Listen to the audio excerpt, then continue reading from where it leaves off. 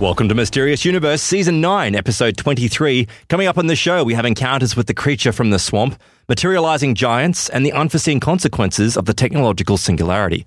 I'm Aaron Wright. Joining me is Elliot Birch, all set for an Out There show today. How are you, Elliot? I'm absolutely fantastic, Aaron. I see you've been working pretty hard. I'm glad that we changed you to the desk this week. Yeah. Well, we've got 5 new authors on the blog, so I've been handling that, trying to get them set up. So that's fantastic. We've got one coming from Christy Gordon later in the show, but right now I think we should just get into the news because there's heaps of cool stuff coming up. Yeah, let's get straight into it. There's plenty of stuff coming up on today's show. Let's start out with this new article from ancientorigins.net. Turns out archaeologists have uncovered thousands of Stone Age underground tunnels stretching across Europe from Scotland to Turkey, perplexing researchers as to their original purpose. German archaeologist Dr. Heinrich Kirsch, in his book Secrets of the Underground, Door to an Ancient World, reveals that the tunnels were dug under literally hundreds of Neolithic settlements all over Europe, and the fact that so many tunnels have survived 12,000 years indicates that the original network must have been huge. In Bavaria, in Germany alone, they have found some 700 metres of these underground tunnel networks. In Austria, they have found 350 metres. He said across Europe there were thousands of them from the north in Scotland down to the Mediterranean. The tunnels are quite small, measuring only 70 centimetres in width, which is just enough for a person to crawl through. In some places there are small rooms, storage chambers and even seating areas. Now, the discovery of the vast network of tunnels indicates that Stone Age humans were not just spending their days hunting and gathering. However, the real purpose of the tunnels is still a matter of speculation. Some experts believe that they're a way of protecting man from predators, while others believe that they're a way for people to travel safely, sheltered from harsh weather conditions or even wars and violence. At this stage, scientists are only able to guess. What do you think about this, Elliot? You had a few theories come up. Yes, I have some wild theories. Oh, well, it's Mysterious Universe. Bring up the wild theories. Well, my first one is quite mundane, really. I think. Oh, no, I don't want to hear that. No, I think it's a good one, though. I think it could possibly be like a larder.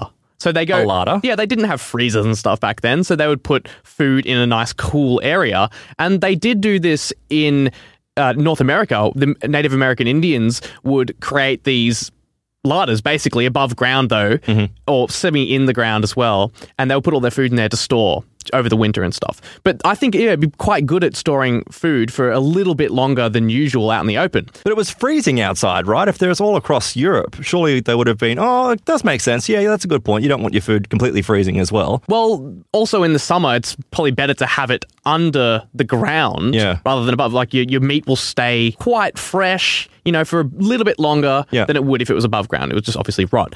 But my other crazy theory is that, you know, Graham Hancock, who you interviewed a few weeks ago. Of course, yes. Well, in his book, Supernatural, he talks about shamans and their hallucinogenic experiences that they would have while underground. So I'm thinking, what if there was a Neolithic Stone Age religion and these little caves and networks that are all across Europe were part of that religion, and they would sort of go down into those caves and use that as for their hallucinogenic experiences. You mean like a psychomantium sort of thing, right? Yeah.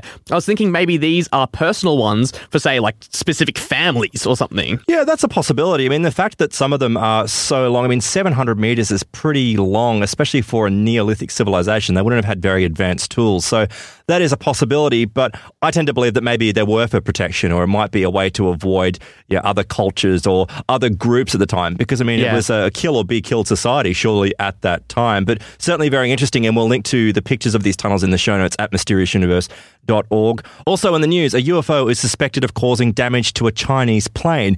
An Air China jet was forced to make an emergency landing after experiencing a large bang. Upon landing, the nose cone was found dented, and it's suspected that the plane collided with something. But just what caused that damage is still under debate. Now, this happened on the 4th of June, and according to China Daily, Air China reported the possible collision at 10:11 a.m. The pilot contacted the airport and then returned for an emergency landing. Now, China Daily reports that the damage was due to a collision with a bird. However, the Aviation Herald says a bird strike was ruled out due to a lack of blood, feathers, or any other bird remains. A couple of pilots on the Aviation Herald website have commented that they have experienced similar situations. In those cases, the damage was due to a damaged radar in the cone, causing the nose to collapse. However, according to The Sun, which we know is a reliable news source, experts concur that the damage was not due to a bird.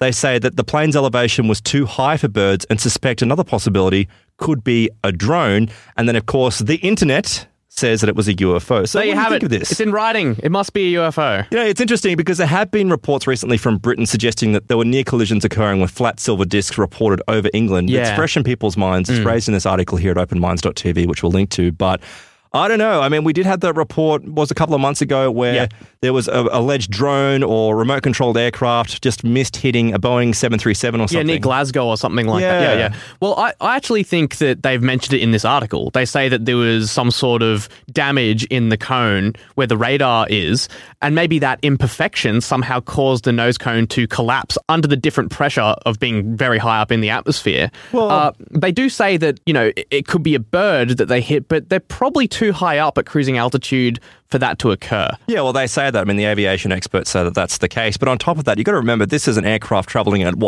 800, 900 kilometers an hour, whatever the cruising speed is. You're going pretty fast. Who knows what pressures could be up there? But I mean, they're pretty lucky that it wasn't, if it is a drone or some type of other craft, that it didn't smash through the windshield. Yeah. I mean, that could have resulted in the entire plane going down. But of course, this is another image we'll link to, but you can actually see that the nose cone has got significant damage. But another theory you and I were talking about today was the possibility that there's just an imperfection in the steel or the metal of the aircraft. Yes. And after they go up and down and pressurize and depressurize so often, planes get old and these mistakes happen. Yeah, well, Nick Pope says something different. He says, cases like this show that whatever people believe about UFOs, there are still serious air safety issues here. MOD and CAA files contain dozens of reports of near misses between UFOs and commercial aircraft. It's only a matter of time before there's a catastrophe. So, obviously, the Sun goes to Nick Pope for their information, as always. That's a theme. It is a thing. I can't help but feel that that's kind of a sensationalized view to take, which of course the Sun is. The Sun is very sensationalized in its media reporting. And yes, I mean, there are many reports of people coming across unidentified flying objects and almost encountering, but you would think that if unidentified flying objects are intelligently controlled, you would think that they would be able to avoid conventional aircraft. Yeah, I think the problem with this story is that while I'd love it to be a UFO that's hitting the nose cone of this aircraft, first, I would love that to happen. Well, I'd love aliens to be in our atmosphere doing that. Obviously, it would be a tragedy if the thing blew up or whatever. Oh, of course. That's the thing. It didn't blow up.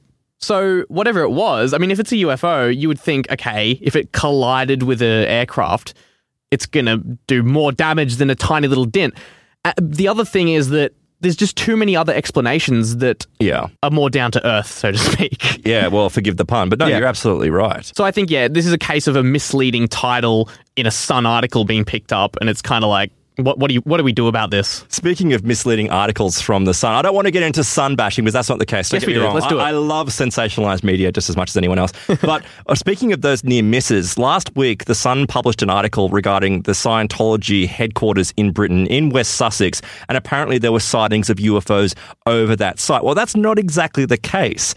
Pilots reported seeing 2 flat silver discs during their approach into Gatwick Airport. Some of them reported the disc flying within 100 feet of their aircraft. Now, air traffic controllers say that they did catch 6 UFOs on radar, and soon after the radar signals appeared, they suddenly vanished. So as soon as the aircraft came within range of the UFO, it just disappeared. So you have a sighting which is being backed up by radar evidence. Yes. But then again, as I said before, if it's intelligently controlled, well, then they're going to avoid hitting aircraft. They don't want to bring aircraft down, especially if they're acting subversively. They don't want to bring attention to themselves. Yeah. The Sun made it out that this happened within the vicinity of the Scientology complex, but it was over 4 miles away. Yeah, it's just coincidence. It's completely irrelevant.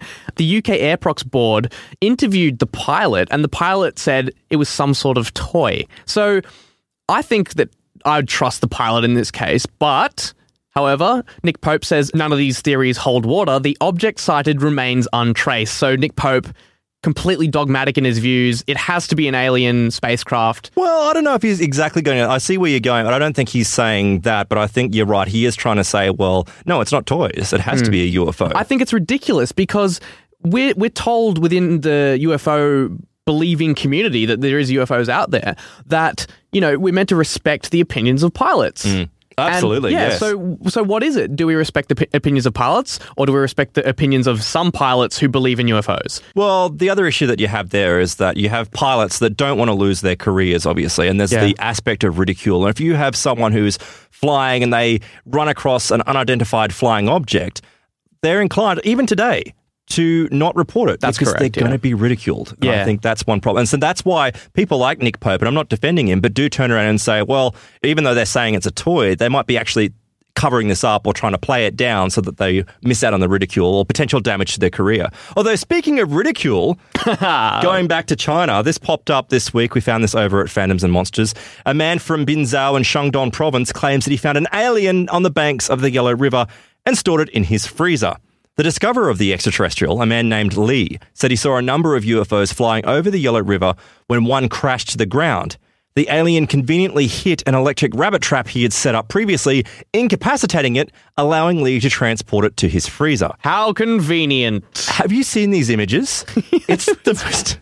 It really is ridiculous. It does look like an alien, like it's got that classic sort of... However, the fact is... It looks like it's been beaten with the ugly stick. Yeah, it turns out that it's made of rubber. Now, the police intervened, and of course it is fake. It's made out of rubber. I mean, obviously, Talalay Latex, our parent company, has been producing rubber aliens. But also, I wonder if this is maybe a sex doll. And I don't want to be rude at all, yeah. But for some reason, he has put a overemphasized amount of female anatomy Yes, he really has. in the waist region on this thing. And I have no understanding as to why he would do that. It gets worse though, Aaron, because shortly after he proudly posted photographs of his alien on the internet, he was arrested by the police for 5 days for fabrication that disturbed the public order. Isn't that incredible? He was forced to admit that he indeed sought to use his model held together with chicken wire and glue to mislead his fellow Chinese about the existence of extraterrestrial creatures. Now, this is a weird thing. After being interrogated by the police, he said, I confessed I was a fan of UFOs and that the alien was fake. I just wanted other people to believe that aliens existed. Hang on. Isn't that ridiculous reasoning? Because you're trying to prove that aliens exist by making a fake one? Yeah, and it's a really, really bad fake. It's so obviously fake. This guy is awful at this. I don't know, like he used rubber, but it looks disgusting. I told you it does. It's like he's melted a sex doll. It really does look like that. Like, in all seriousness, it looks like he melted a sex doll. Yep. It's disgusting. We will link to that in the show notes at mysteriousuniverse.org. Now, also in the news, if you can recall back in February, that huge meteorite came down over the Ural Mountains and caused all that incredible damage to the homes in the region. Well, it turns out that it was the largest explosion ever recorded by the Comprehensive Nuclear Test Ban Treaty Organization. Now, this organization was set up to look for rogue nations testing nuclear weapons, and they have these infrasound monitoring stations set up all around the world. Now, the previous largest meteorite explosion happened on the 8th of October in 2009. It happened over Indonesia and was recorded by 17 stations. This one was recorded by 20 infrasound monitoring stations. It was some 460 kilotons of TNT equivalent, almost 10 times the energy of the 2009 Indonesian event. Now, it was the most energetic confirmed airburst since the explosion in 1908 of the Tunguska meteorite over Siberia. So the Tunguska explosion was 3 to 5 megatons of TNT equivalent. So that's absolutely ginormous in comparison to the one that was over Russia this year. Well, that's going from kilotons to megatons. So that's like 1,000-fold increase of power, right? Absolutely ginormous. But one of the amazing things is that the team reports that infrasound signals of the explosion circled twice around the entire globe and were recorded until almost 3 days after the event. Isn't that incredible? It's just amazing. See, this is what makes me believe that those sky sounds that we hear, and there's been reports of sky sounds just this week, in fact, I wonder if it could be linked to some type of infrasound as well, because we hear about meteorites. It says that this sort of event happens every 75 years. Something over the range of 500 kilotons happens every 75 years. Yeah. But meteorites come down across the planet every single day, if not hundreds of them every single day. There's a lot that come down. I wonder if that somehow could contribute to causing problems which result in getting these hums or in these sounds which are showing up. Of course, you know, that's just a theory. No one knows exactly why that's occurring. So this system that they use to actually get this data is something that's used to detect nuclear blasts throughout the world. So it's actually a really sensitive system, and it's just got this peripheral use now, which I think is really cool. They've actually measured this explosion using this system. Yeah, it's pretty impressive, isn't it, that you could use the technology which was built up for something such as monitoring nuclear explosions. You can actually apply it to having meteorites coming down. It's very impressive stuff. So moving from meteors to alien contact, we move to IO9 for an article from George Dvorsky called New Project to Message Aliens is Both Useless and Potentially Reckless. A group of scientists and entrepreneurs have created the world's first continuous message beacon to communicate with extraterrestrial civilizations. And for a fee, people can use it to transmit their own messages into space. but not everyone thinks this project is a good idea. The idea of messaging ETs has been around for a while now, and typically goes by the name METI, Messaging to Extraterrestrial Intelligence, or Active SETI. The basic idea is that instead of just listening passively for an alien radio signal, we should deliberately try to send messages into space in hopes of attracting the attention of alien civilizations. To that end, Dr. Jacob Hack Misra and a group of entrepreneurs recently took over the Jamesburg Earth Station radio dish in Carmel, California. They'll use the facility to send a continuous hailing message into outer space. It'll all get started later this month. So this is going to be called the Lone Signal. It's going to be targeting a local habitable solar system, and they say that their goal is to discover sentient beings outside of our solar system, but an important part of the project is to get people to look beyond themselves and their differences by thinking about what they would say to a different civilization. Lone Signal will allow people to do that. So I think that's really cool because obviously if we meet another civilization, we don't want to be afraid of them. Maybe if we contact them first, they will be friendly to us and then come and see us and we'll be friends. Maybe. I don't see it happening that way. Remember? Come on. Oh, well, I agree with George Dvorsky here. I think it is reckless and dangerous. And not only that, I mean, this has been happening ever since radio signals were turned on. Since, let's say, television, for example. How long has television been around? It's been around for at least 60 years. Those signals have been beaming out from the planet for 60 years. So anyone within the range of that would have picked it up by now. So if they were that advanced, they would have known that we're here. Maybe that's why we had a sudden increase in UFO sightings and UFO abduction accounts in the 50s as well. Maybe that's when everything started. Maybe we were setting ourselves off like a beacon in deep space. Yeah. And of course, I mean, Stephen Hawking's even said we don't want to be doing this. If we send off these messages into space, we might tick off the wrong people. You know what? I don't blame them because I hate getting spam phone calls. And this is exactly what it is. It's not us sending out really important messages. It's us sending out bloody tweets. This is what this is. Yeah. I mean, look at this. Lone Signal will be sending two signals. Now, one is a continuous wave signal, a hailing message that sends a binary broadcast to provide basic information about Earth and the solar system.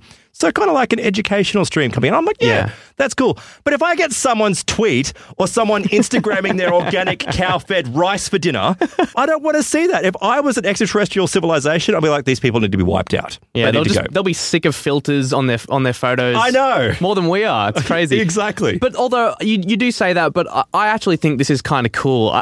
I like the idea of humanity coming together and sending out peaceful messages, hopefully peaceful messages, to another civilization. I think it's meant to be about goodwill, right? Yeah, I think that's a good thing. But they also say that after the first free message, customers can purchase paid credit packages that will allow them to transmit and share longer messages, including images. See? The price structure basically is 99 cents buys you 4 credits, and it exponentially goes up. I could see this going so wrong.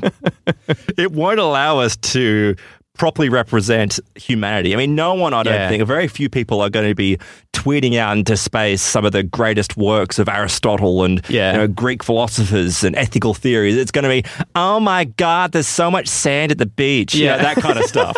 There'll be just tons of messages about Justin Bieber, all that sort of nonsense. I mean, I just went through it this afternoon. I just had a look for dumb tweets. Yeah. I actually found this one. R.I.P. Neil Armstrong to think he was alive and well playing reading with his band this morning. And someone's like, Neil Armstrong is not the singer for Green Day. Billy Joel Armstrong is the singer. And she's like, oh, he's the bass player then. Whatever. That's what's going to be going into space, Elliot. Yeah, it's very depressing. We have no hope for humanity if this keeps up. I mean, joking aside, though, that's beside the point.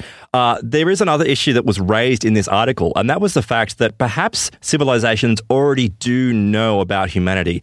And if we start sending stuff out into space, it could actually do the opposite. It could make them go, well, we're not really interested in dealing with humanity because they're not to our standards. They're not to our capabilities. They're too busy tweeting about what food they ate. Yeah, exactly. That could be a possibility. I will link to this article in the show notes at mysteriousuniverse.org. In fact, all the news that we've mentioned at the start of the show. We're going to take a quick break now, but when we come back, we have encounters in the creepy woods. You're listening to Mysterious Universe. Don't go away.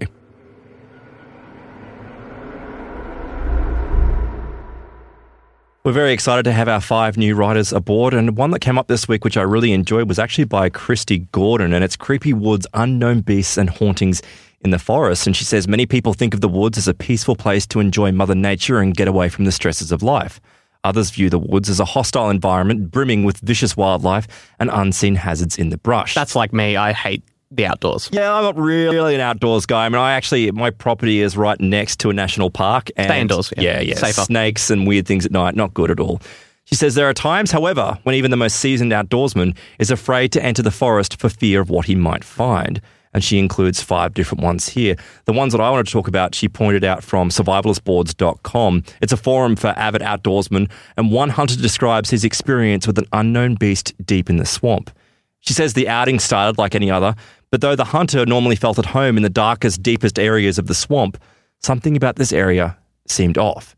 He couldn't shake the sensation of being watched, and the feeling left him with a growing sense of dread. While sitting in a tree stand, the hunter heard a massive creature venturing across the swamp and towards the nearby thicket. At first, the hunter thought a group of wild hogs was responsible for the racket, but he soon realised that a single creature was to blame. He says whatever it was, I was in no hurry and stayed out of sight. I had scattered the area and I knew that the water the creature was in was waist deep to me. I could hear the splish, drip, drip, splash, as if he put one foot in front of the other real slow, like he was trying to be quiet. I would never point a gun at a noise or anything I wasn't planning to kill dead, but as the noise got louder, I was looking down the barrel. The beast eventually charged into the thicket, silencing the frogs, insects, and even the chirping birds. The hunter never did see the massive creature, but when he returned a few days later to retrieve a forgotten bag, he discovered deep claw marks on the tree that he'd been using for his stand, and his bag was gone. That sounds like a terrifying tale and another good reason to basically never leave your house. That's why I play video games. I don't have a tan. I look translucent. It's fantastic. But Elliot, you can't live your life like that. You have to go out and enjoy nature and get dirt in your face and, okay, I'll stay inside. Good point. Swamps particularly so. Well, that's a good point. Yeah, well, just even here in Australia, we have mosquitoes, and anything that swamps, you just get eaten by mosquitoes. Yeah. She also points out there was another report from a UK anglers forum, and one fisherman describes his chilling experience in a wooded area of France. He said, during the late afternoons, I had the feeling of being watched from the woods at the far end of the lake. Each day, at the same time, the feeling would return, usually around dusk, and from different areas, as if it were getting closer.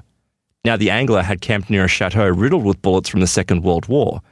When he awoke the next morning, he got the shock of his life. He says, I decided to make a brew, and as I flicked on the lighter, the sparks silhouetted the face of a helmeted German soldier peering into my bivvy from the darkness outside.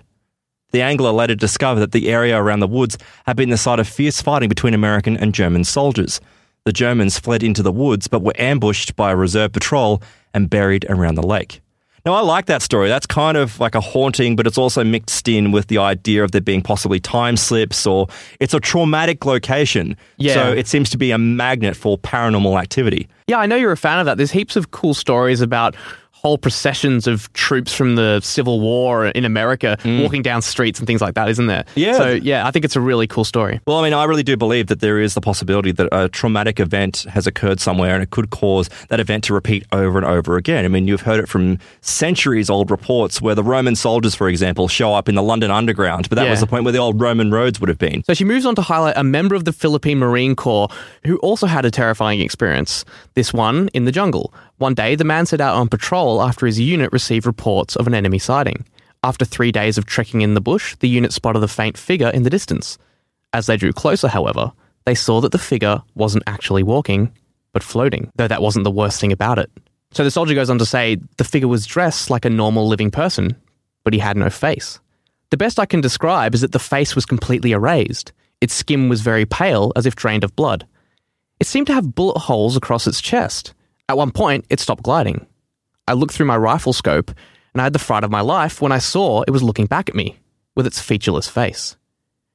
So this has got some really cool stories in it, and they are pretty chilling, these stories. But you've got more. You went down a bit of a rabbit hole, didn't you, as well? Yeah, well, that spurred me off to go and have a look at some of these forums. I mean, these are the most benign forums that you could think of, like Survivalist Board and these anglers forums, but they're just full of these crazy encounters that people have had with odd creatures hanging out in swamps and the woods and everything else. We're going to go into those in the plus section of the show, but I did want to go and have a look at some of these reports that possibly have come from Australia. And I actually found one. This is from BigfootEncounters.com, and it says this took place in the mountains around the Springbok National Park in southeastern Queensland. It was to the east of the Woonburra Lookout. This area is mountainous and the bush is thick, although it's not too far from towns and homes. In 1984, I was living on the Queensland Gold Coast. My best friend Wayne lived in Springbok with his parents. In September, a friend of mine, Anna, came to visit from Melbourne. Wayne and I had often used the walking trails in the national park. We had never seen anything unusual. Anna wanted to take a hike into some of the rougher country, so we parked at the lookout and continued into the national park area. We stopped on the hillside overlooking the dam and stayed there for a few hours. We commented to each other that we felt like we were being watched and concluded that there must be someone else sharing our bush paradise. As it was a late afternoon, we set to walking back along the very vague animal trail that we had followed into the area. At one point, we were walking across the slope of a heavily wooded hill. We were walking slowly, picking our way along about 4 meters apart. We crossed a rocky, dry creek bed running down the slope in amongst the trees. Wayne crossed it first, Anna crossed it second, and as she crossed, she looked to her right up the creek bed. She froze on the spot. Wayne turned around and came back, and I caught up with Anna. Looking up the creek bed, we all saw a human-sized, black, sleek, furry creature. It was squatting on the rock at the edge of the creek bed about 6 or 7 meters away. It seemed to be playing with twigs or something. It noticed us, and I remember seeing a human ape face with glistening eyes. The facial area was black, but free of fur, as were its hands and feet also. Had it not been moving, it would have been totally camouflaged by the black shadows of the bush around it. This took place in only about 30 seconds. The creature didn't seem to be disturbed by our presence at all. Then we heard a strange gurgling sound, and something came crashing through the bush towards the creature. There was a brief pause and silence while the smaller creature looked behind it.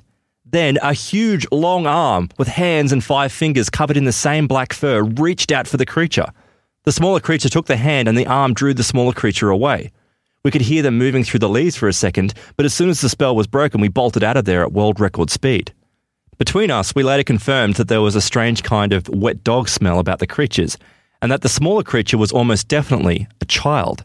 The smaller creature was about 5 foot 6 inches tall, maybe a little taller. It was wiry and gangly like a chimpanzee. When it stood up, it was surprisingly very upright and erect. Nothing like an ape's posture. It was everything like a human posture. Its arms and legs were long. There was no flesh colouring anywhere to be seen. It was all black.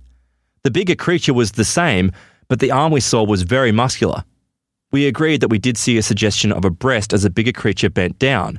It was possibly a female. He says, we've never seen more than the odd black wallaby in this area. However, black animals are common in this thick bush as they only have to stand still and they can vanish into the hard shadows.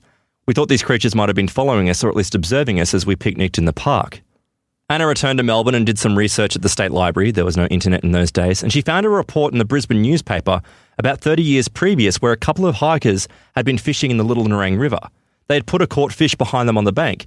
They heard a noise, and when they turned around, they saw huge black-furred humanoid creatures making off with their catch, running off into the surrounding bush. Wow, what a cool story. But that reminded me of, if you remember probably a few months ago, you guys were talking about the alternate, maybe it was even last year, you were talking about an alternate theory for Neanderthals, and they kind of looked like Bigfoot, but they looked weird and terrifying. They had these huge almond eyes, and they're completely black skin, black fur, and they were ginormous. Was that the artist's impression of what they possibly could be? Because we've always had the idea that Neanderthals are these hulking, dumb, humans. Kind of like humans, but a bit more dumb looking. Yeah, exactly. But not these aggressive, ape-like killer chimp creatures, right? Yeah, these things are like super predators that would probably hunt with weapons, but hugely powerful, muscular, kind of our height, but still quite muscular. That's what it kind of sounds like, He's saying that they've got the black features and completely black skin, rather, and they've got the black fur as well. And then this huge muscled arm comes and grabs this upright standing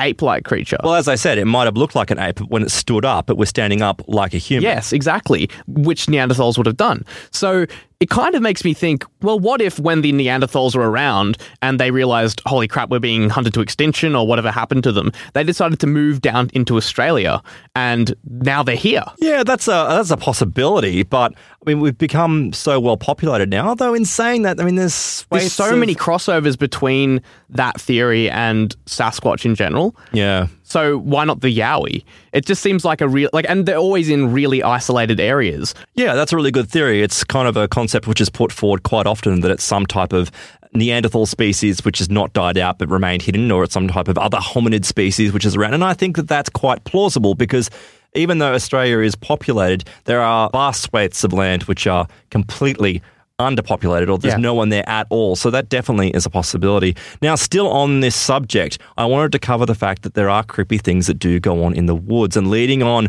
from Christie's article, I found this over at the survivalistboards.com. It's by Norman, and he says, when I was a boy, my parents used to take me and my older sister to my relative's house in Kentucky. My uncle, who taught me everything I know about the outdoors, lived in a cabin nestled in a hollow way back up in the mountains. His place was at the base of a big strip mine up the mountainside. As a boy, he and I used to go and sit on the back porch at night and use predator calls to try and call something down out of the hills. Well, one night he and I were out there using one of his tapes. We'd been there for about 2 good hours and had seen nothing, so we were thinking about calling it a night. We were about to pack up everything when we realised that his squirrel feeder was empty. He then decided to go and fill it up with seed. His feeder was about 50 yards away from his cabin on the mountainside and bordered the tree line. He walked up to the hillside about 25 yards away when his wife came out to see if we were still outside. The only light out that night was the light on the porch. He was about 35 yards up the hill and he called back and said that he had forgotten his flashlight, so his wife went back inside and got it. We had forgotten to turn the tape off with the predator calls on it, so I reached down to the tape player and turned it off when I noticed my aunt was stiff as a board. I hit the off button and looked up at her, and she had the spotlight shining straight up the squirrel feeder where my uncle was standing. I heard her say, "It's coming to you, Jim." He turned back and goes, "Huh?" Then a little louder this time, she goes, "It's coming straight towards you, Jim." That's when I looked up and saw a massive set of eye shines about 15 feet away from where my uncle was standing, and it was closing in. Whatever it was massive. The eyes were about 4 to 5 feet off the ground. Whatever that creature was, it completely had the drop on my uncle. He was turned around looking at us with his back to the woods, so we told him to freeze. We all kind of just stood there for about 3 minutes, which seemed like a lifetime. It was dead silence. There was no crickets, no sounds in the night. It was the most eerie and creepy 3 minutes of my life. It just sat there in the tree line, staring at us, and us staring back at it. The brush at the tree line was thick, so we could not see what shape it was. Just the eyes, and where they were in relation to the ground. After those 3 minutes, my uncle slowly turned around to see what was about 15 feet from him. With our spotlight on it, he was able to turn back and look directly in the eyes. It took off. As for the next 15 minutes, we could hear limbs cracking and snapping all the way up the side of the mountain as this animal decided to retreat. It scared the hell out of me, my uncle, and my aunt. My uncle was shaking and I've never seen him that terrified. The other thing that scared us both is that we'd been sitting out there all night listening intently and watching the tree line like hawks. Whatever animal or creature that it was, it didn't make a single sound coming down from the side of the mountain. It never made a sound until it took off. After that night, I never slept at my aunt or uncle's place ever again. So if you ever needed proof to stay out of the forest or the bush, there it is, Elliot. Yeah, I didn't need any more proof than I already had, that there's horrible things in the forest. That didn't sound like a Bigfoot, though, but it definitely sounds like some type of predator creature, but it was 4 to 5 feet off the ground. The eyes were 4 to 5 feet off the ground. Yeah. Now, that would make me think that that's not some type of big cat that's escaped. It's got to be something else. But, yeah, well, it could be like a giant boar or something like that. But 4 to 5 feet off the ground? They're pretty big, those things. Maybe not 4 to 5 feet, but they can be pretty ginormous. It's still pretty terrifying. We'll link to that in the show notes at mysteriousuniverse.org. Thanks to Christy for pointing us in the direction of that. Now, I'm looking forward to some of the new blood articles that are coming through. Keep an eye on mysteriousuniverse.website because there's plenty more coming up soon. Now, moving on, Elliot, we found this great encounter from yourghoststories.com. This is actually from New Zealand, and it's the Bright Man. They say this happened only a week after my older brother was run over and killed by a mover truck. I was staying with our grandparents in their rural 2-story house on the outskirts of the city, waiting for the next day when the funeral was to take place. I was in the 2nd-story lounge with my friend Ria, and we were watching the grandparents' collection of James Bond movies for the past few hours, and it was almost 1:30 in the morning. We were chatting away when the movie was coming to a close, and all of a sudden we heard this crazy booming from outside. We went silent instantly, as I already knew what the noise was. On the shed outside the house was a thin metal door that made the greatest bash noise with the slightest touch. Crime isn't famous around those parts, but I'm a bit overcautious after being in the army for a little over 2 years. I clicked off the television along with the lights and we got down on our knees in front of the couch where my view of the window was obscured. My grandparents were away giving condolences to my parents. Anyway, I moved to the corner where the switch was to the lights that shone down on the shed. I switched it on and asked Ria if she saw anything down there. She said there was nothing and it was probably a possum. I took her word for it and got ready for bed, laying out the sleeping bags across the floor. We got ready and started chatting about the noise. Then it happened again, the same massive booming noise. This time I leant out the window and shone a field torch down there. Again, it looked as though nothing had caused the noise. We finished preparing and hopped into our sleeping bags. Almost 10 minutes later, the same noise happened again. And this time, it seemed like Ria was beginning to get a little freaked out. At this stage, I'd had enough, thinking it was some kind of prankster. I went and got my granddad's hunting shotgun and went out onto the deck. We had no rounds, but I hoped the mere sight of it would scare off whoever was down there. I searched the perimeter of the shed, but found nothing. I searched the perimeter of the house as well, and still found nothing, so I went back inside to find Ria curled up in her sleeping bag. This time we were going to watch out the window for the noise to happen again. Another 10 minutes later it happened again, and this time it was much worse. About 10 meters from the utility house, something kind of materialized. It was in the shape of a man roughly, and it was solid white. Not skin white, just white, and it gave off a light that stuck to its body. It was sprinting directly towards the utility house. It sort of shoulder barged the door, and though it didn't break it, it did dent it quite a bit. The thing started beating its arms furiously and savagely against the door. The worst thing was the noise it made. It was screaming its head off. It sounded nothing like a human. Not even like an animal. Like something out of a horror movie. Rhea stifled a scream beside me while I was too freaked out to even make a noise. The thing was about 9 feet tall, almost reaching the height of the shed itself. It looked like it had a tremendous build. All of its screaming was beginning to eclipse the tremendous booming of the metal door being struck. And suddenly, as if it sensed us watching it, the bright man stopped screaming and turned towards us. And this is what made me finally wise up and get away from the window. It had no face, no features whatsoever, except one thing. Its eyes, like 2 little black marbles. I grabbed Rhea by the arm and we sprinted to the back of the house. We stayed in the bathroom that night, the only room without windows, and we kept the door firmly locked. The next morning, Rhea and I left, and I called the police. Soon an investigation was underway. The door to the shed was covered in massive dents and the lock was literally ripped off. Nothing was taken from inside, but there was something strange. As my dead brother lay in his coffin, something had changed. His expression had gone from something peaceful to an intense frown. My parents thought it was some type of omen after I told them the story, and they refused to change his expression or his clothes. He was buried the next day. So that's very unusual, Elliot, because it sounds like in the case there that obviously his brother had passed away and they'd obviously been keeping his body in the shed or in the outhouse before the funeral. I don't know what the culture is about that, but that seems to be the case of what's going on here. But what the hell could be trying to get in there, trying to get to that coffin? I'm not sure. It's really weird because you would think if he was struck by a large truck, his body would be kind of mangled, right? Yeah. So why would this creature, supposedly this creature, why would it want to get to his body if it's a mangled body? Like, if it's supposing you would think it would go and possess it or something? Maybe. I don't know. Yeah, that's where I was kind of going as well, but I find that so difficult to believe. It could be bunk. Like, this could just be a not true story, which is kind of what I'm leaning towards, mainly because, as I just said, if you're hit by a truck, your body's kind of mashed up a little bit, and you probably wouldn't have an open casket.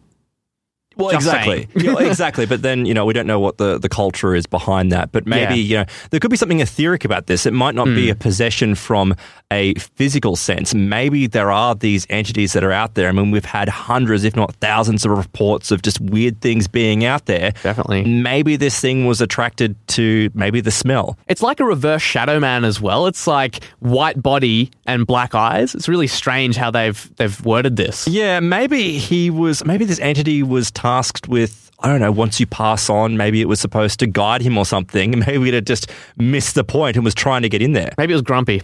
That's a possibility as well. We'll link to that in the show notes at mysteriousuniverse.org for you to make your own mind up about that story. We're going to take a quick break here, but we've got plenty more coming up on this episode of Mysterious Universe. Don't go away.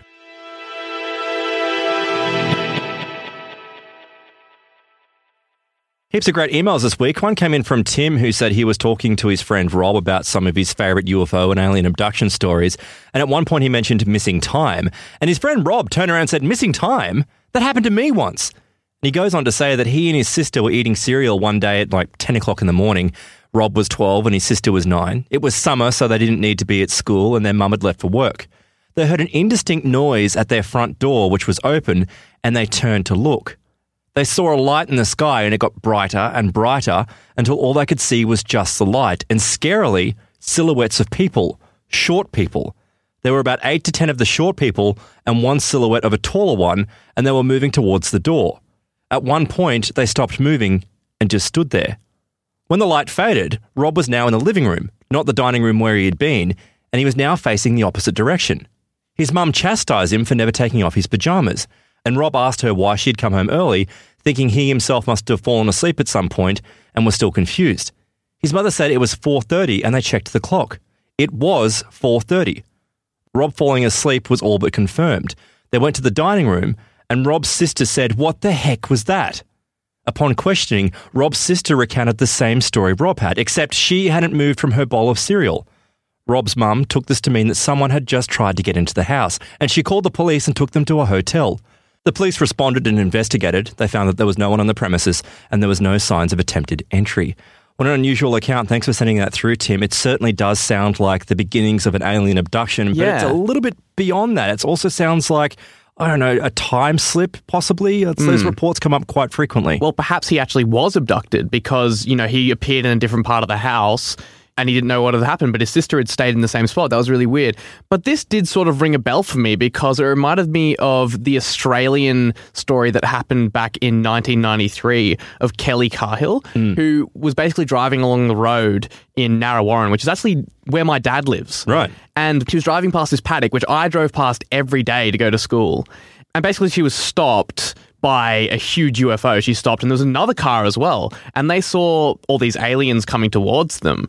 But not only was there small aliens, it was like one large one as well that was like controlling them. Yeah. So, it's got this same reoccurring theme that seems to happen quite a bit in terms of the Greys. They seem to have this overlord guy. Yeah, that's the thing that always shows up in these reports. It's really odd. There's cases where people are abducted and they describe seeing these grey type creatures, but you're right, there's always this one taller being.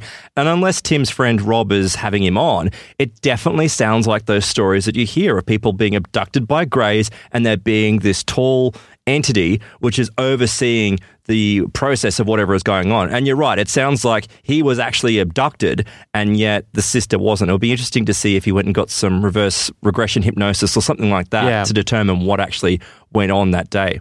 Another great email we got was from Teresa. She's describing an out-of-body experience she had when she was a child. She says, it all started when I was about 6 years old. I had a vivid dream that I was floating in a classroom watching myself as a 12-year-old child. I remember recognizing myself, although I looked a little bit different. I even remembered the powder blue sweatshirt that I was wearing and my unbrushed, messy hair. As I looked around the classroom, I did not recognize the surroundings, the teacher or the students, but it did seem familiar. It was not a long dream, but for the brief moment that I was watching myself, I felt smarter. I say smarter because I struggle for a better way to phrase it. It was like I understood more, like I had a wider scope. I remember my dream throughout my childhood, but I never thought of it as more than that, a dream. Now, don't give up on me because this is where the plot thickens. When I was 12, going into 7th grade in my math class, it all came back to me in a flash.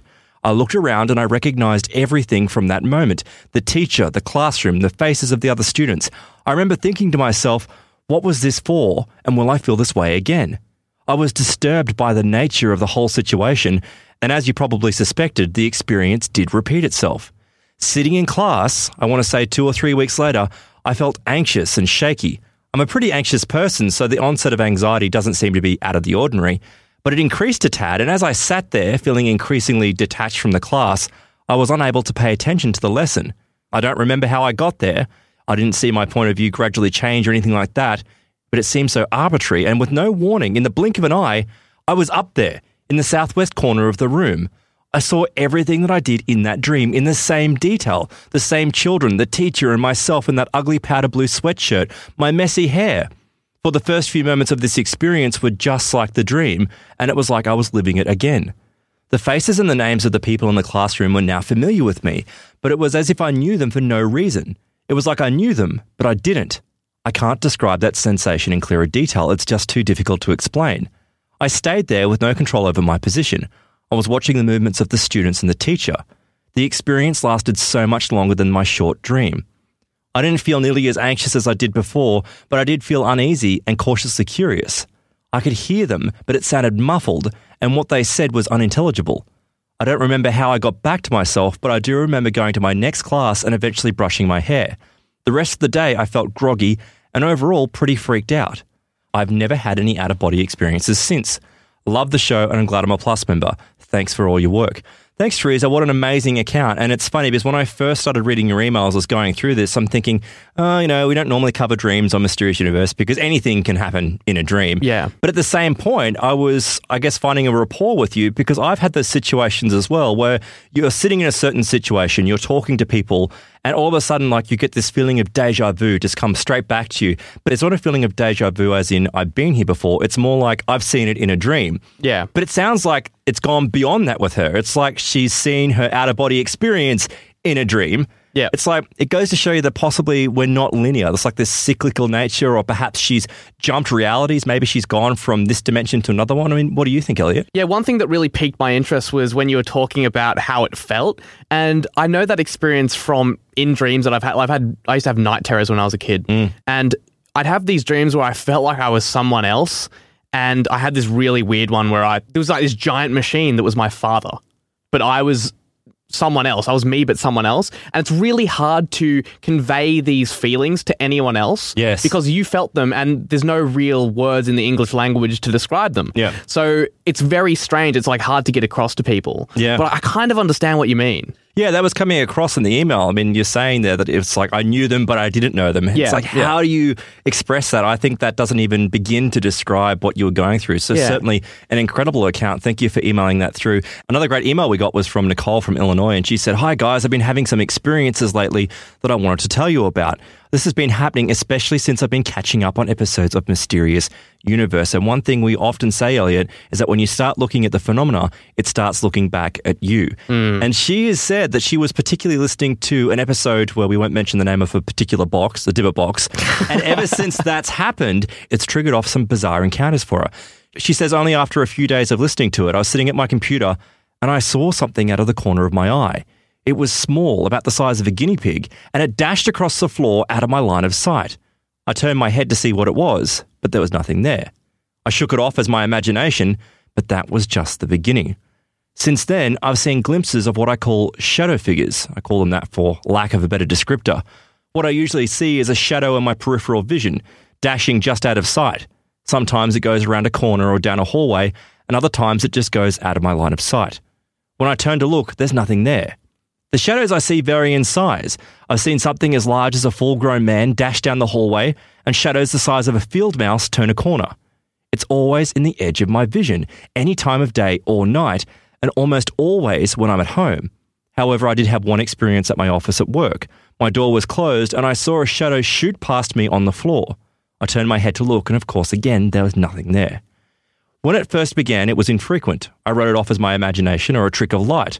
I sort of got used to seeing these shadows, and even though I'd often turn to look at the movement I saw out of the corner of my eye, they were just shadows. But since I've been listening to MU, I've been seeing these shadow figures more frequently. In fact, it's happening almost daily. I don't know what I'm seeing, but I'm so convinced that it's real that I continue to turn my head to look. In fact, a few weeks ago, I saw a movement dart into my kitchen. I actually got up from where I was sitting and went into the kitchen, turned on the light, and fully expected to see an animal on the kitchen floor looking back at me. Of course, there was nothing there, but you can't convince me that I didn't see it.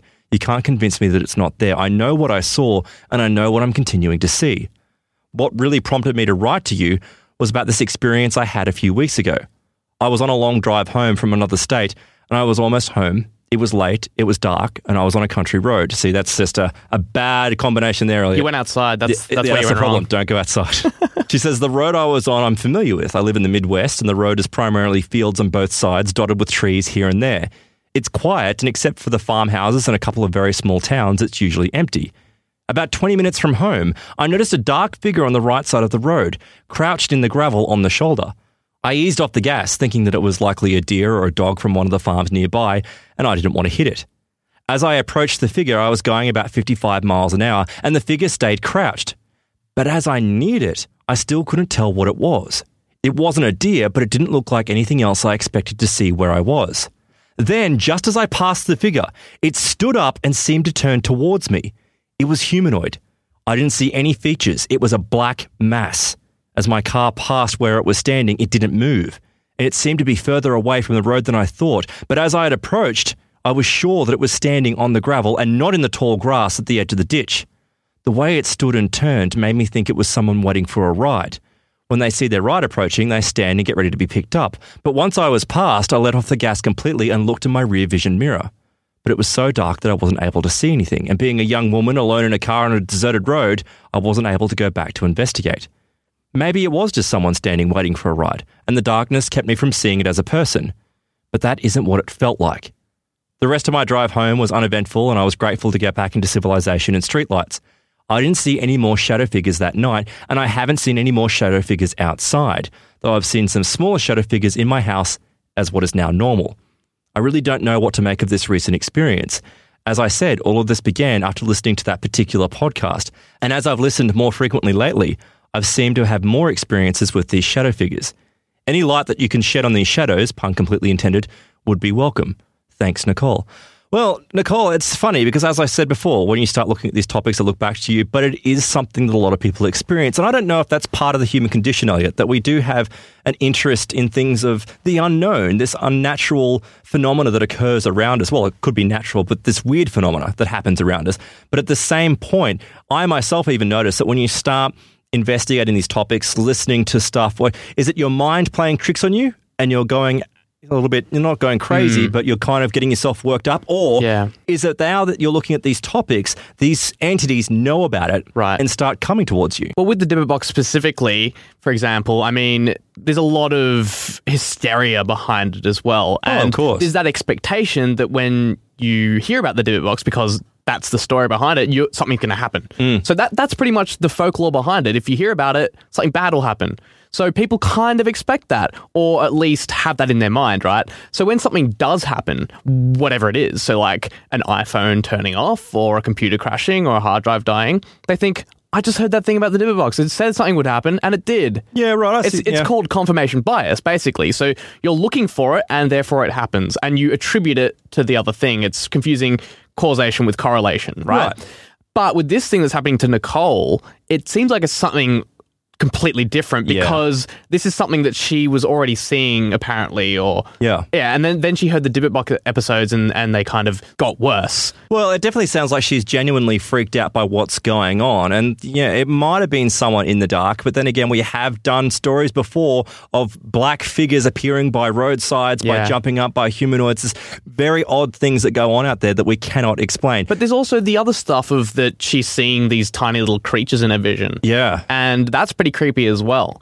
But that sort of contributes to the fact of the thing that she saw on the side of the road. It's like, what are they? Why is she seeing this stuff? And then seeing this thing more plainly in the center of her vision right there on the road. Yeah. That's the freaky thing. It's funny because it really does make me think that there is this entire paranormal world or other spectral world out there that we cannot see. But for some reason, some of us, a small percentage of the population has a terrifying yet often fleeting experience with it. Or like a window into that dimension. That's the best way to describe it. Yeah. So that's possibly what's going on. Honestly, Nicole, I wouldn't be too concerned. I mean, normally also with shadow person encounters, I'd be more concerned about going to sleep at night. I know this isn't helping, but you go down the path of shadow person encounters and then you're waking up because you can't breathe and you're being suffocated. That's when the shadow person encounters get worse. If it does get worse, email that in, but otherwise you should be fine. Dybbuk box. So that brings us to an end of this episode of Mysterious Universe, but there's plenty more coming up for Plus members. If you want to get onto Mysterious Universe Plus, just head over to mysteriousuniverse.org/plus. It gets you an extension to your regular weekly show.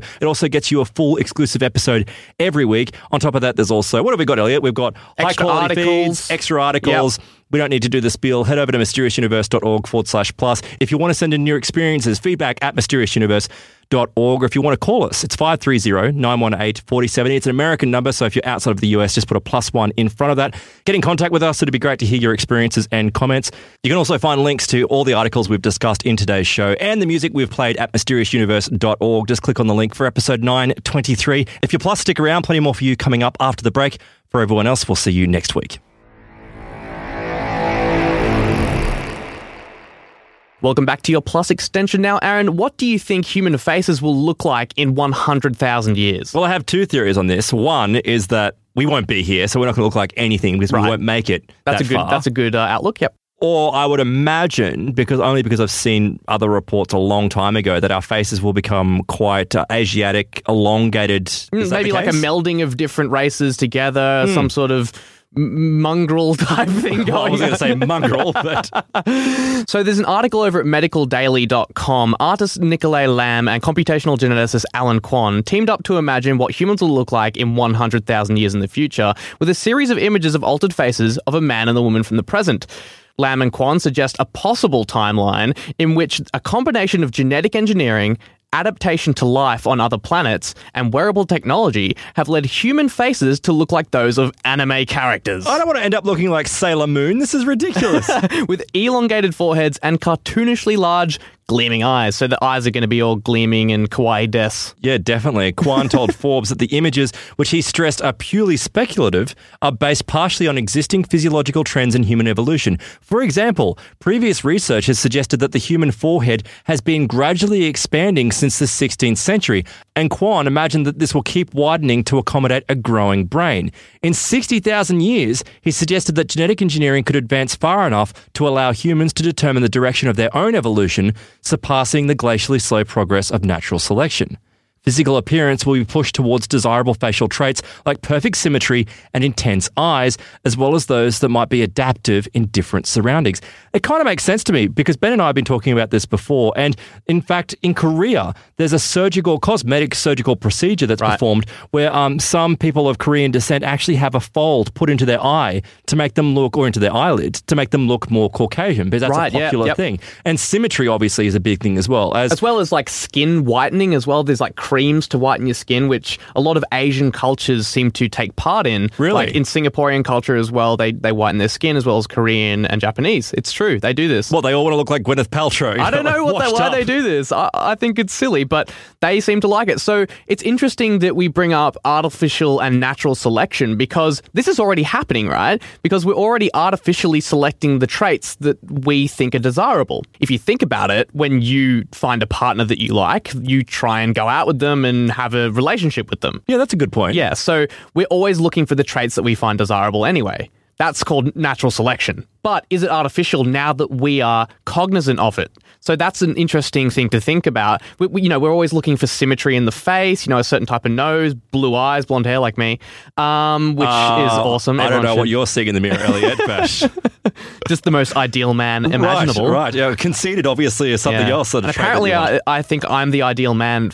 What do I want? Men or something, I guess? That came out really bad. Moving on from this awkward conversation. Yeah, but what I'm saying is that there is already artificial selection happening. We're doing it ourselves. So this isn't completely out of left field. This is something that probably could happen, but what this is also saying is that there's all these other factors, as well as genetic engineering and technology, that could push us down this path, as well as being on different planets as well. Maybe we'll be on different planets that have less sunlight. Well, you have different selection pressures then. Things will change then. And we'll get into some of the opponents of this series a little bit later on. But he says that eyes may enlarge dramatically to enhance human vision in dimmer environments, just like bush babies and other nocturnal animals do, in order to adapt to planets and space colonies further away from the sun than Earth. A sideways blinking third eyelid, like those in cats and other non-primate animals, might be introduced to protect bulbous eyes. Eyelids might thicken, the prominent bone above the eye sockets might become more pronounced in order to counteract the effects of low gravity in outer space. People might evolve to have skin with stronger pigmentation to combat damage from UV radiation. That is, if most humans aren't already darker skinned because of many generations of interracial reproduction. Right, yeah.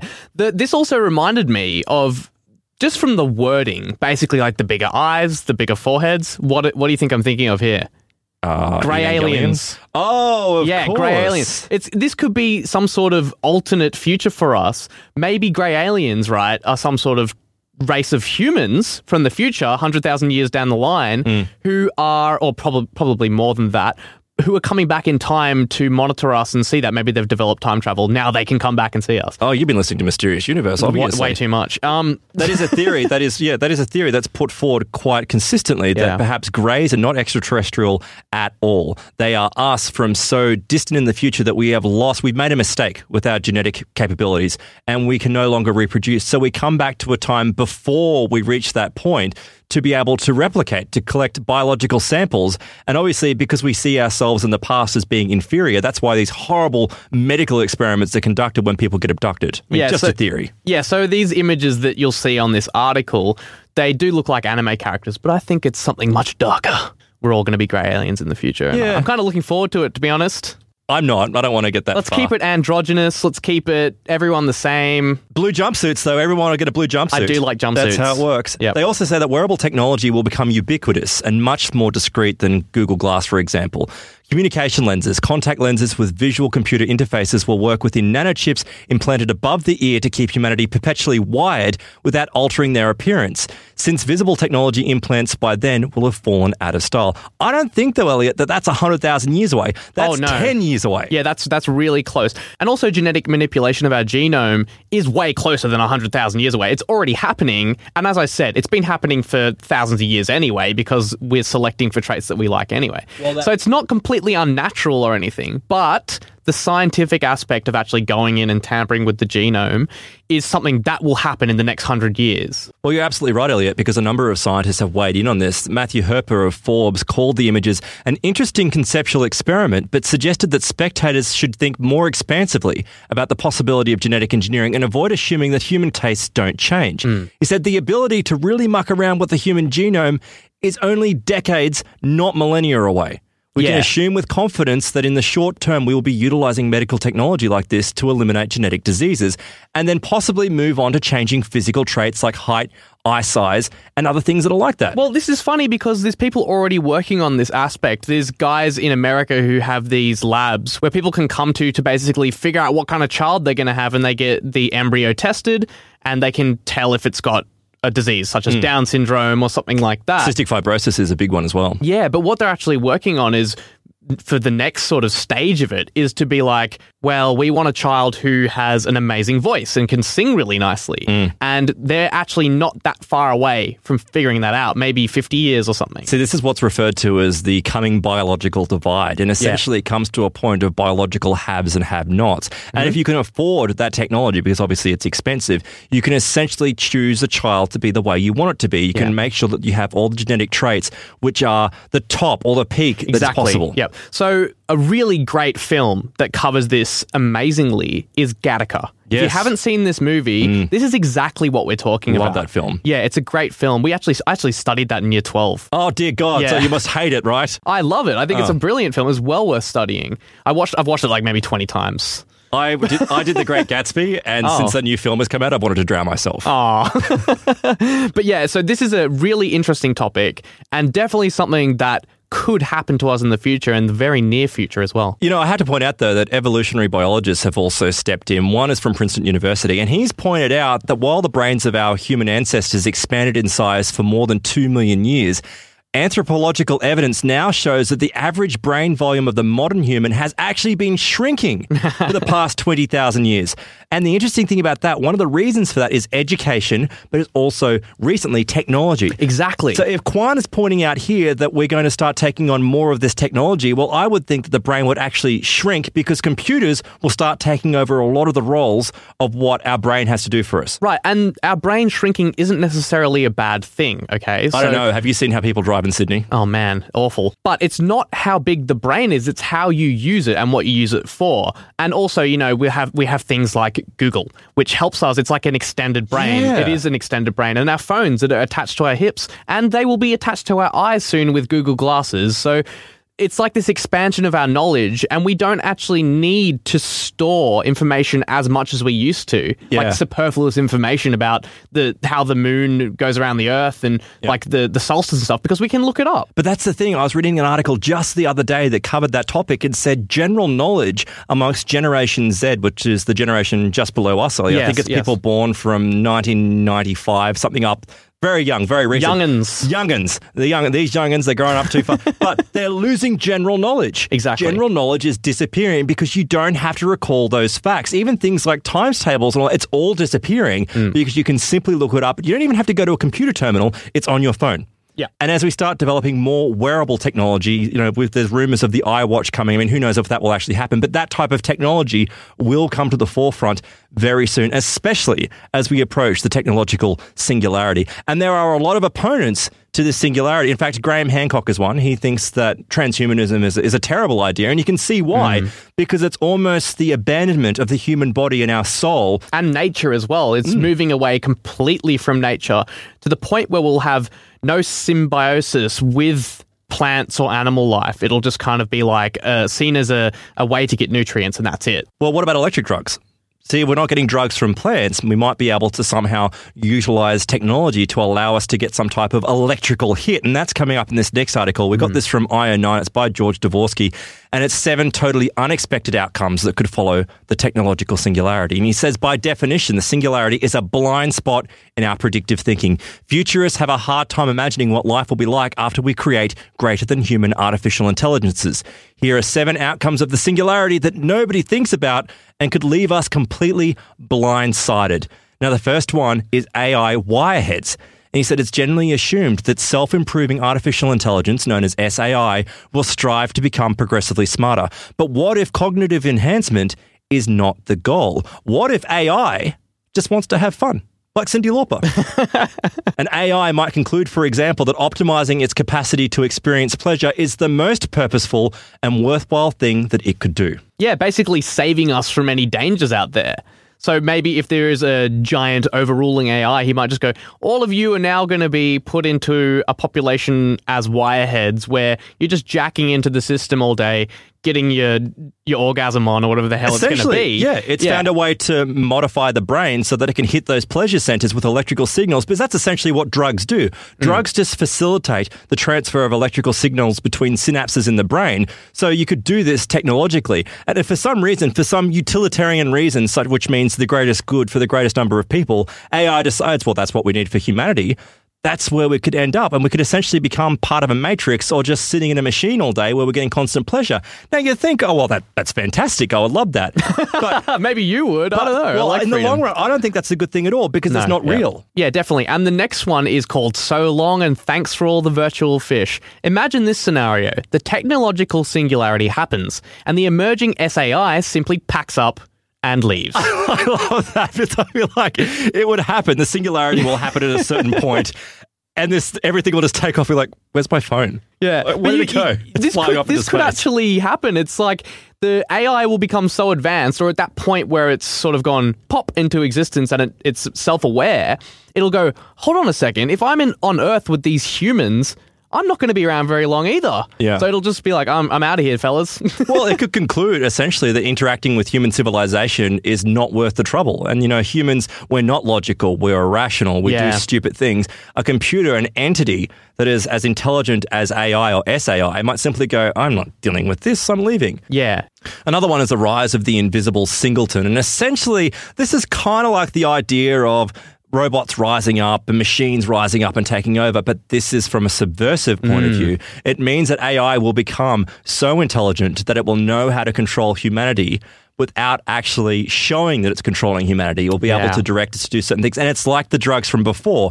You can alter the electrical impulses of the brain to cause pleasure, but AI might get to a point where it will be able to alter the electrical impulses of the brain to cause you to commit certain acts and do certain things, and you'll never know it. It'll be like you're brainwashed, but you're brainwashed by this godlike AI computer, which is covertly extending its control over humanity. Yeah, and it's not necessarily, brainwashing isn't necessarily something where all of a sudden you're in a trance. No. You basically... You think you're doing the right thing. Yeah, by consuming any content ever, anywhere, you are brainwashed, basically, because you're taking on information, whether it's true or not, and you're taking it on board and acting in a certain way. So it's actually not that far-fetched for this to happen. It could be happening to you right now, which is the scary part. Don't say that, not right now. As not literally, because we're trust us.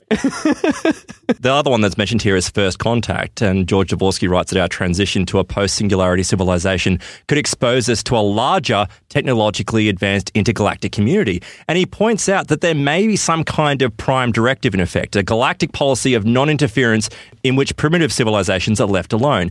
But it's different. When you think of Star Trek and the Prime Directive, you think about advanced technology like warp drive and that sort of thing. Once someone develops or a civilization develops warp drive, well, then you can communicate with them. But that might not be what is happening in reality. There might be this intergalactic society that are waiting for humanity to achieve and survive a technological singularity. Right, exactly. It's like they're looking for the perfect singularity. It's because we might have programmed these AI or robots, or whatever you want to call them, in a certain way where when the singularity hits at that point, it's actually a negative thing, right?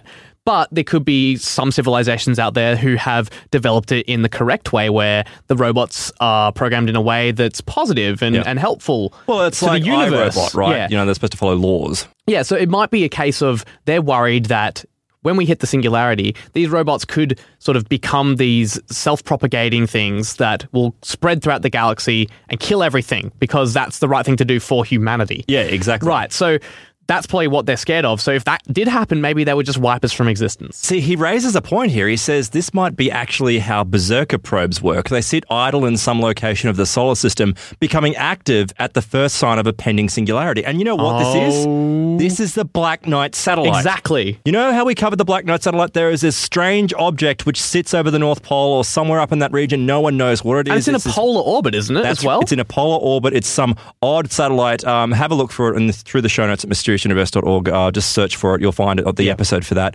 And it is this very, very strange satellite, and no one knows what it is. We don't know where it's come from. I wonder if that could possibly be waiting for us to hit the singularity, and then all hell will break loose. All of a sudden, a laser comes down like the Death Star, killing Alderaan. Well, we won't go there, but maybe you never know. That might be an explanation for what's going on. An even scarier concept, though, is that this is all a simulation. You listening right now, you're going to work, you're going home, you're talking to your family. It's all a simulation like the Matrix. We're living in this ancestor simulation, a simulation that's being run by post-humans for some particular reason. It could be for entertainment, it could be a science experiment. An ancestor simulation could also be running in tandem with many other simulations in order to create a large sample pool to allow for the introduction of different variables.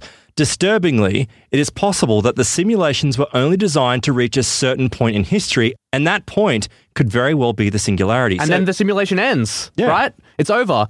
So if we reach that stage, everything could go dark. What's more, the computational demands required to run the post-singularity simulation of a civilization would be enormous, because think about it. Basically, if you're running a simulation where anything can create intelligence from then, that's also got to be simulating that. And then those other simulations are simulating it further. My head's hurting. Exactly. So you've got this infinite simulation of something infinite, which is intelligence. It's crazy.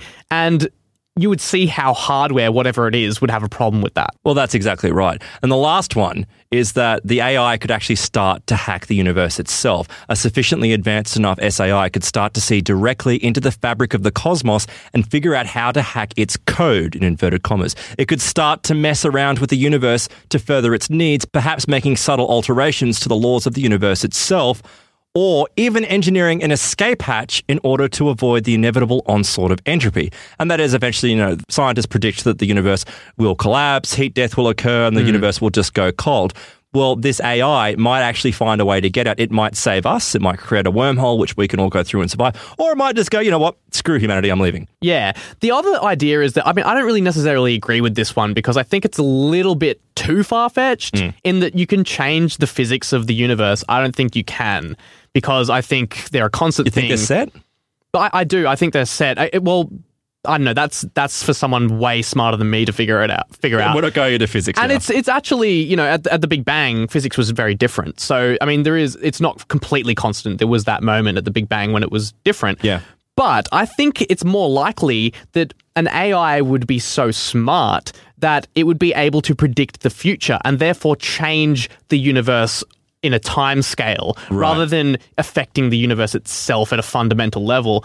It's actually affecting our future, and in that way, it will be basically controlling. Let us say it comes back to control. Yeah, it comes back to control. So really, the singularity, which I've been promoting and say we really need to get there, might not necessarily be a good idea at all. No, that's right. But I think this one's the scariest one, because if we do develop an AI that is that smart, and we already kind of can predict the future in some ways, because we do meteorology where we figure out what the weather's going to do, and we can say there's a hurricane that's going to come here. We know the path it's coming at. When has it ever been really that accurate, honestly?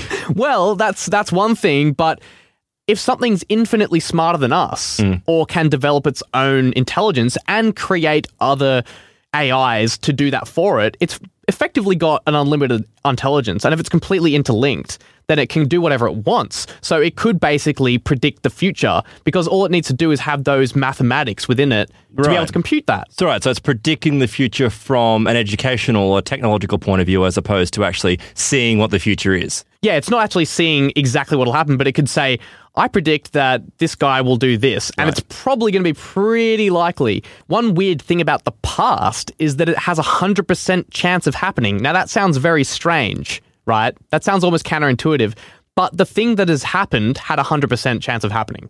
Effectively, if you look back on it. But that's saying fate. You mean, you're saying that things happen for a reason, which I kind of agree with. Well, yeah, things do happen for a reason. Yeah. Like the direct reason before it happened. Okay.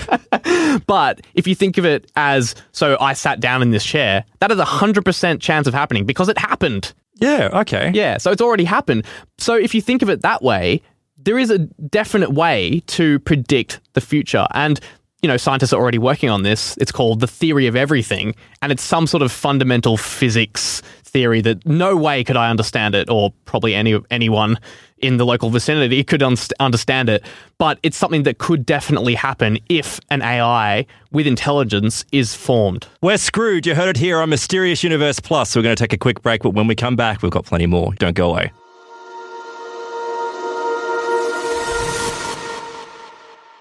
In that quick break, you and I were just discussing what you mentioned there at the end, and it really is a intriguing concept, that theory of everything. But you're saying, essentially, if we use that theory, that you listening to Mysterious Universe right now, that was 100% guaranteed to happen. Yeah, but it's really counterintuitive, and it's kind of hard to explain because I don't fully understand it myself because I'm not a physicist who's had 15 years of university training to understand it. Yeah, I'm not doing that either. And anyone who says they do understand it is probably lying.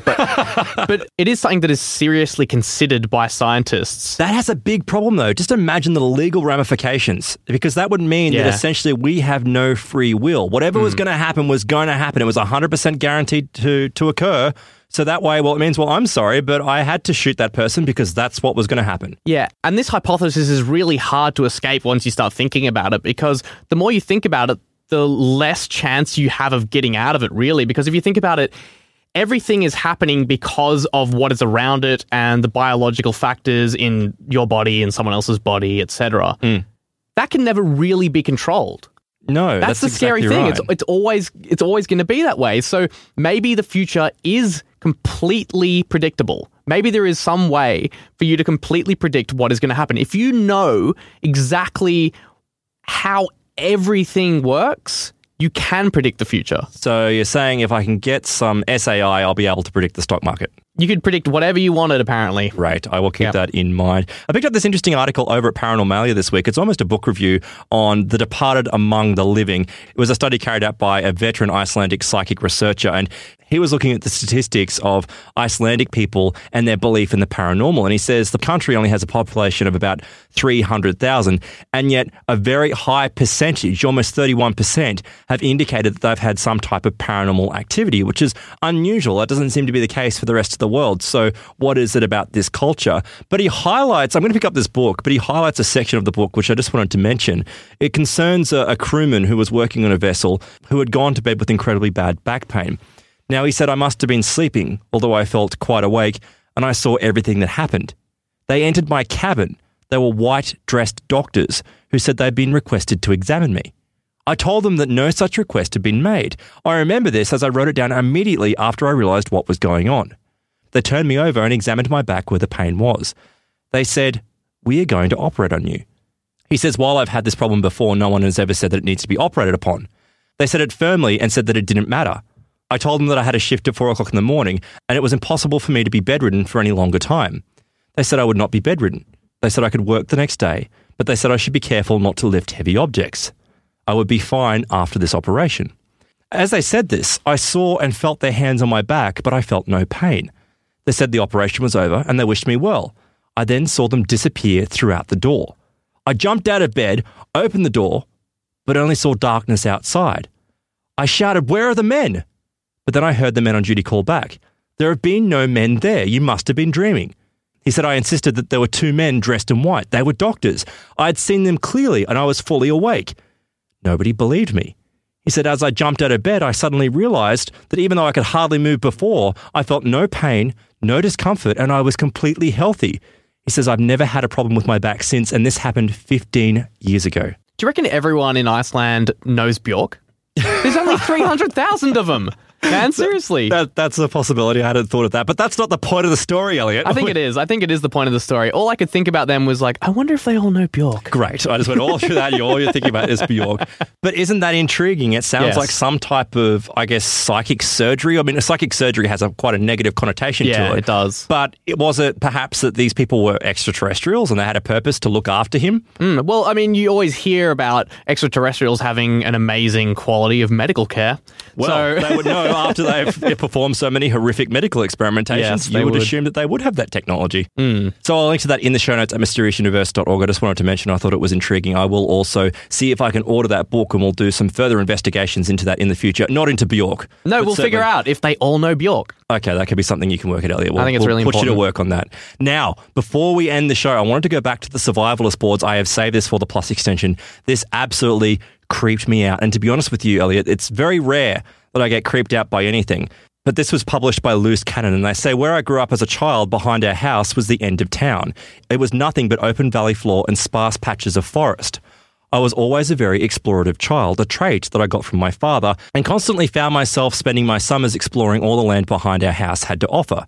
Two particular places come to mind when I started reading this thread. There was an open field about 2 miles from my parents' house that had 3 very large oak trees that formed a peculiar triangle. I'd been there many times before, and with each visit, there was this odd odour that hung in the air. I would only notice it inside the large triangle of the trees. On one of the last times I ever made my way to those trees, I stumbled upon a pile of dead ducks. There must have been at least 50 or 60 dead ducks in the middle. Poor ducks! I know, in the middle of the trees. I didn't know where they came from or who put them there. There weren't any lakes close by, and no roads led to the site. He says it wasn't until my late teens that I saw a similar pile of dead ducks out in the canals that border my hometown.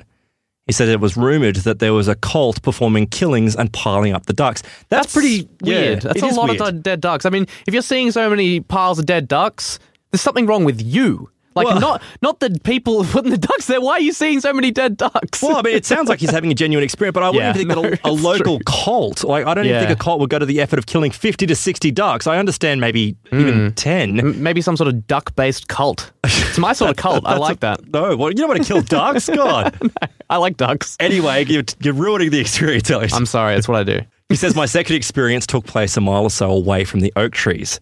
It was an abandoned farm that I'd only visited one time. On the property was a white 2-bedroom farmhouse with a wraparound porch, dinner bell, red trims, and a lot of windows. Adjacent to the house was a very dilapidated barn. As I entered the house, what appeared to be a hunter came walking around the corner from the kitchen, rifle in hand. He was over 6 feet tall, had short brown hair, a mustache, and a beard, and was dressed in a plaid long-sleeve shirt, jeans, and boots. He was very nice and introduced himself as Jim and said that he was hunting rabbits in the area. He began to tell me about the house, the barn, and the family that lived there. He said the family had just up and abandoned their farm one day and were never seen again. They left all their belongings and took nothing with them. This was clearly evident in the house. We walked out to the barn where he showed me an old black and white photo of the farm and the family. I couldn't believe everything was just left behind. Well, we said our farewells and he invited me and my parents to join him and his wife for dinner sometime. He said you could see his house from behind the barn and it was just a couple of miles away. He says, as I was walking away from the barn, I got this terrible nagging feeling. Something in my head was telling me to go back to that house and look around some more. I went back, snooped around a bit, and I realised that Jim was gone. I looked all over the place, outside and in the barn. I walked behind the barn to see if I could see Jim walking back home, but there was nothing. Nobody was around. I looked in the direction that Jim told me that he had lived, and there was nothing there. A couple of days later, I braved up enough to go and look for Jim's house. I found it all right, or at least where the house once stood. All that was left was the burnt-out foundation. There was nothing else around in the area, just plain fields and low grass. And a pile of dead ducks. Not a pile of dead ducks. It's creepy though, right? Apart from the dead duck. But I mean, it's interesting that you have this location which already has weird stuff going on, like the dead ducks. And then you have an abandoned farmhouse, which already has creepy written all over it. Yeah. And then yet you walk in, you meet a guy, and yet the place is burnt down. Now, later on, it says that he told his father about these experiences, and it turns out that, in fact, Jim had been caught in that house fire when the house had burnt down. So was his spirit coming around warning him to stay away from a bad place, or who knows? Very strange indeed, Aaron, but you said that nothing would creep you out. I think I have something that will creep you out. Is it Japanese? Welcome to the digital age of virtual human cloning, in which stunningly accurate replicas of faces are created using 3D sculpting technology. This ingeniously creative idea, made popular by Akihabara-based Clone Factory in Japan, I knew it, uses several DSLR cameras to take photos of the human face from different angles. Danny Chu, a blogger that started Culture Japan, saw for himself how they are made. Using a computer program, the pictures are combined into 3D data, which is then fed into a specialized printer that uses plaster and ink to mold the finished replica.